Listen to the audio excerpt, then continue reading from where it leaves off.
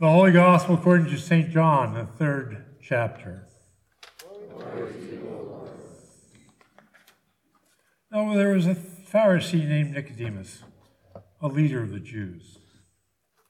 He came to Jesus by night and said to him, "Rabbi, we know that you're a teacher who has come from God, for no one can do these signs that you do apart from the presence of God."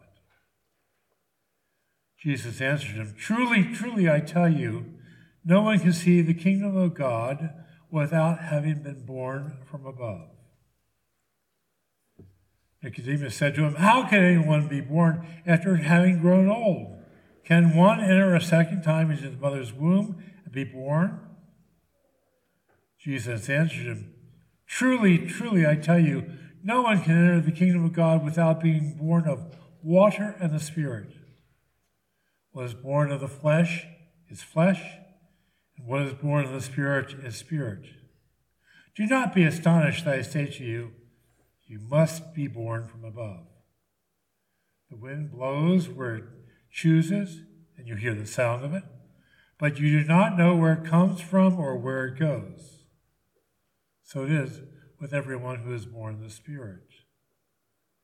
Nicodemus said to him, "How can these things be?" Jesus answered him, "Are you a teacher of Israel, and yet you do not understand these things? Very truly, I tell you, we speak of what we know and testify to what we have seen, and yet you do not receive our testimony. If I have told you about earthly things, and you do not believe, how can I tell you about heavenly things? No one has ascended to heaven except the one who is descended from heaven, the Son of Man. And just as Moses lifted up the serpent in the wilderness, so must the Son of the Man be lifted up, that whoever believes in him may have eternal life. For God so loved the cosmos, the whole universe, that he gave his only Son, that everyone who believes in him may not perish, but have eternal life. Indeed, God did not send the Son into the universe, the whole world, to condemn the whole world, the universe, but in order that the world might be saved through him." The Gospel of the Lord. Please be seated.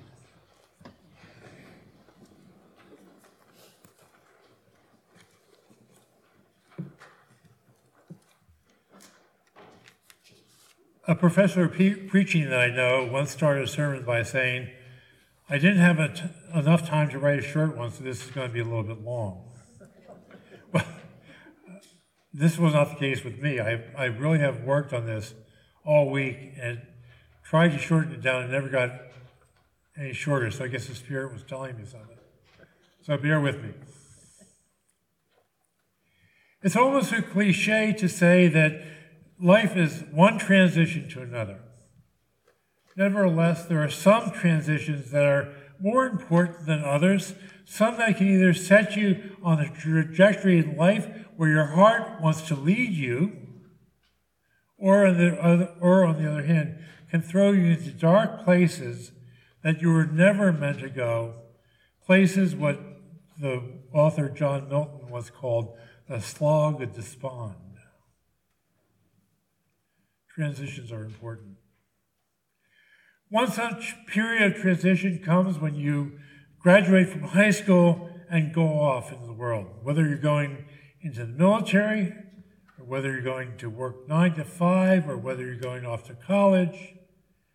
It's a transition where you leave your friends and your family behind and you go somewhere else where it's all new.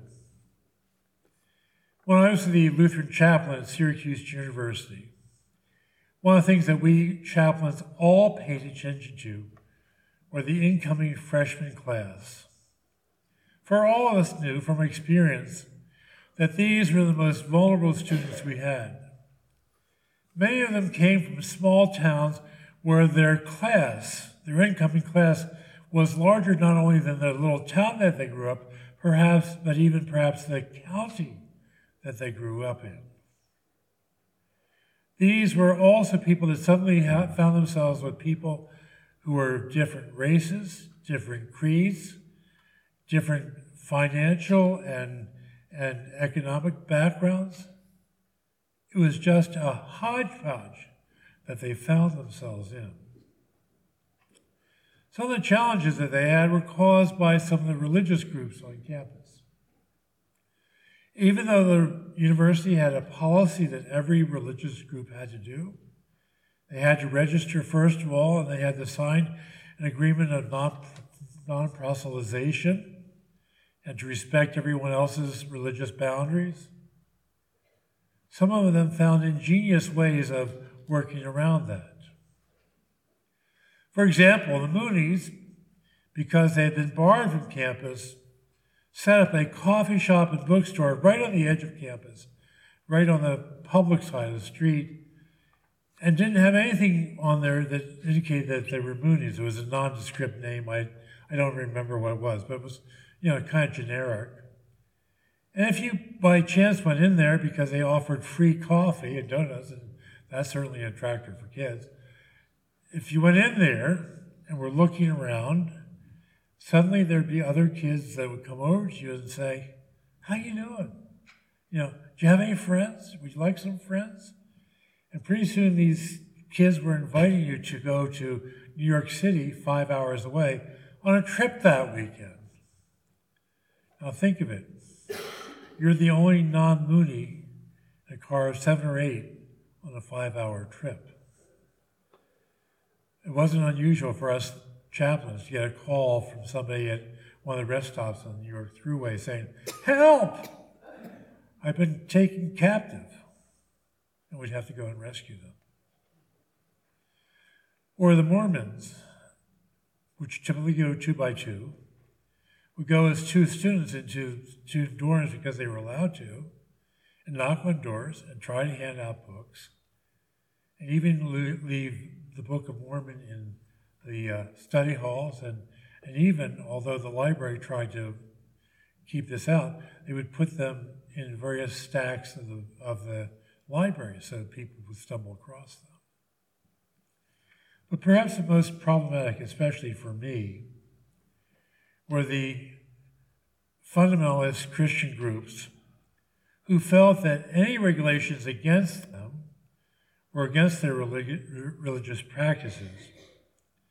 And what they would do is they would come up on campus and literally assault a student saying, "Have you been born again?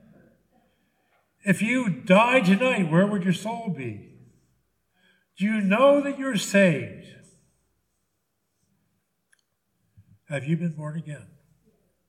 Well, although that question by itself, it may be a little bit off-putting. There's nothing wrong with it. It seems rather straightforward, like, do you like liver and onions? But that's not the point of the question. The point was anything but innocent and friendly. It was used as a cudgel, a battering ram to cause doubt and anxiety in the minds of vulnerable students at a major transition of their lives, to steer them away from what they understood as Christianity and steer them to a certain way of understanding Christianity in which punishment was supreme and love was non-existent. Have you been born again? That question does not arise from out of nowhere, but rises out of the 2 possible translations of our gospel text this morning. As our gospel opens up, Nicodemus, a Pharisee, a member of the temple council, comes to see Jesus at night because as a leader of the temple, he doesn't want to be seen with Jesus for all the commotion that might cause. And so he comes to Jesus and flatteringly says, "Teacher, we know that you're a teacher of God's word because only God can allow you to do the things that you do." But Jesus is not flattered by that, but he cuts to the chase. "Truly, truly, I tell you," says Jesus, "no one can see the kingdom of God unless." Unless what? Well, here we have a decision to make. In the New Revised Standard Version of the Bible, which we as Lutherans and other mainline Protestant churches use, it says, "No one can enter the kingdom of God unless they are born from above." However, if you go to the theologically conservative churches, the passage reads, "No one can see the kingdom of God unless they are born anew." So which is it? How can we be either born from above or born anew? The problem is the Greek word that's in there can be translated either way. So we have to look for other clues as to whether Jesus is talking about being born from above or being born again. Certainly for Nicodemus, it's the latter as far as he knows. How can anybody be born after growing old? He asks incredulously. Here he's thinking literally, can a man go back into his mother's womb and be born a second time? Well, even 9-year-olds can see the problem with that here. A pastor once gave a sermon about being born again, and when he got home, his 9-year-old daughter said, "Daddy, what does it mean to be born again?" Did Jesus actually mean that we have to be born from our mother again? He looked at her and pointed to her 3-year-old brother. Do you think that Tommy could be born if he crawled back into mommy's tummy? He asked. Well, his daughter looked at him and started to smile. "No," she said, "he wouldn't fit. Besides, he wouldn't be able to see anything in there either." Even this 9-year-old knows that you can't take this passage literally. Jesus, by his answer, however, makes it clear he's not talking about physical birth. No one can enter this kingdom of God without being born of water and the Spirit. What is born of flesh is flesh, what is born of spirit is spirit. Even this is hard for Nicodemus to understand. So Jesus makes it clear that he's talking about a spiritual rebirth. Do not be astonished, I say to you, you must be born from above. The wind blows where it chooses, and you hear the sound of it, but you do not know where it comes from or where it goes. So it is with everyone who is born of the Spirit. This gift of being born in God's Spirit. This gift of being born in the Spirit from God's Spirit that comes from above. The Spirit that comes to us at baptism. This gift is what Jesus is talking about. To Nicodemus, and often to us, even as we hear these words, we might still be confused. How can this be? And what does this mean? What is this water a sign of? So Jesus gives Nicodemus a concrete example of what this must mean. He says, you remember when Moses out in the desert had people dying and whose faith were being troubled by these deaths. God said to Moses, put a serpent, bronze serpent, on a pole, hold it up for people, and as they view the serpent, they will be cured.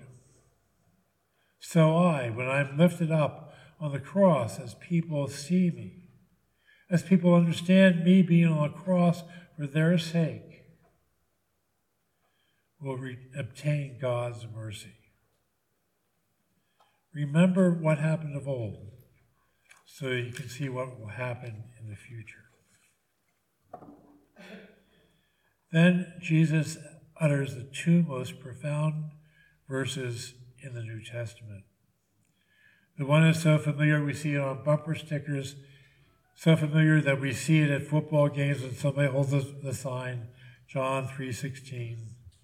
We all know it. For God so loved the world, universe, that he gave his only Son, that whoever believes in him should not perish but have eternal life. And I specifically use the word universe.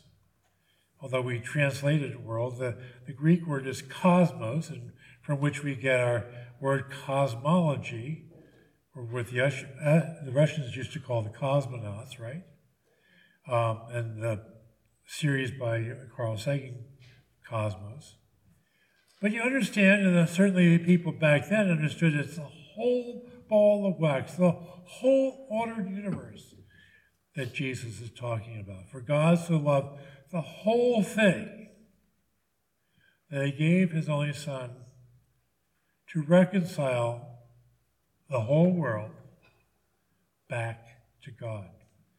It's the same thing that Isaiah was talking about when he talks about the peaceable kingdom where the lion will lie down with the sheep and the young child will be able to play with a serpent without being bitten. That's the kind of reconciliation that Jesus is talking about here. A friend of mine, Paul Santmeyer, has been writing about Christian ecology for over 40 years. He just wrote a new book called Ecotheology Testament, where he sums up his 40-year journey into doing this. And he begins it with this verse that he was given at his own confirmation, the one that we know so well, for God so loved the world. But he insists that we really should, again, see it as God so loved the universe, the cosmos, that he gave his only Son. John's Gospel uses this word cosmos over 100 times. That's how important the idea of this whole universe being loved by God is. This love of God is so big and so broad and so vast that it's not just for an exclusive few people who follow exclusive, narrow doctrine, but rather it's written large for everyone and every creature and everything in this world. The theologian Caroline Lewis noted that John 3:16 is perhaps the most well-known Bible verse in the world, and yet it is the most destructive because it's an assertion of exclusiveness rather than of God's abundant love. A verse that tells people, if we hear it wrongly, a verse that tells people that other people are damned, but we, the chosen ones, are saved. Rather than talking about God's abundant grace, it talks about God's punishment. Therefore, she says, we can't see verse 16 by itself, but must read it with verse 17 as well. For God so loved the whole earth, the whole world, the whole cosmos, that he gave his only Son, that whoever believes in him should not perish but have eternal life. And that this whole thing, this whole ball of wax, is for everybody. For he came into the world not to condemn the world, the universe, the cosmos, but to save the whole thing. God will save you. That's true. But if you think that God is only going to save you and no one else, I would say that we're too narrow in our thinking, and that leads us in the same trouble that some of these other groups do. To say that God loves the whole cosmos, the whole salvation, is not a theological statement. It's not a theory of how we are saved, but rather it's an affirmation of God's activity in the world that began with the first creation and continues even through today and far into the future. It's a specific act of God, or maybe even better, specific acts of God, God's love for the whole world. It's what God does. It's what God is. And so in Jesus' time, was the act of God calling a young maiden and saying, "You're going to be the mother of my son." It's the love of God to a foreign woman, a Samaritan, who says, "You are worthy at God's table." It's the love of God that goes to a person paralyzed from birth and says, "You're not decrepit. Your sins did not cause your illness, but rather I will cure you." Same thing with a man blind from birth. God loves Lazarus, who is in the tomb for 4 days. And God even loves and forgives Peter, who abandons Jesus at the cross. This is the activity of a saving God. God's love is so effusive, so overwhelming that it cannot be tied down or narrowed down by a human desire for exclusivity or one-upmanships. You've all seen the picture or the t-shirt, right, that says, "God loves you, but he loves me best." That's not the God that we worship. We need to accept people as we have been accepted, to love as we have been loved, and to give as we have been given. In this time of Lent, therefore, as we give things up for Lent, one of the things I think we most need to give up is our preconceived notions of who God loves and who God has to exclude. It's his choice, not ours. He loves the whole cosmos, including you and me. Amen. Thank you for listening to this week's sermon from Holy Trinity Evangelical Lutheran Church in Newington, New Hampshire, part of the Evangelical Lutheran Church in America. You can find us at hteLC.com, and don't forget, you are loved.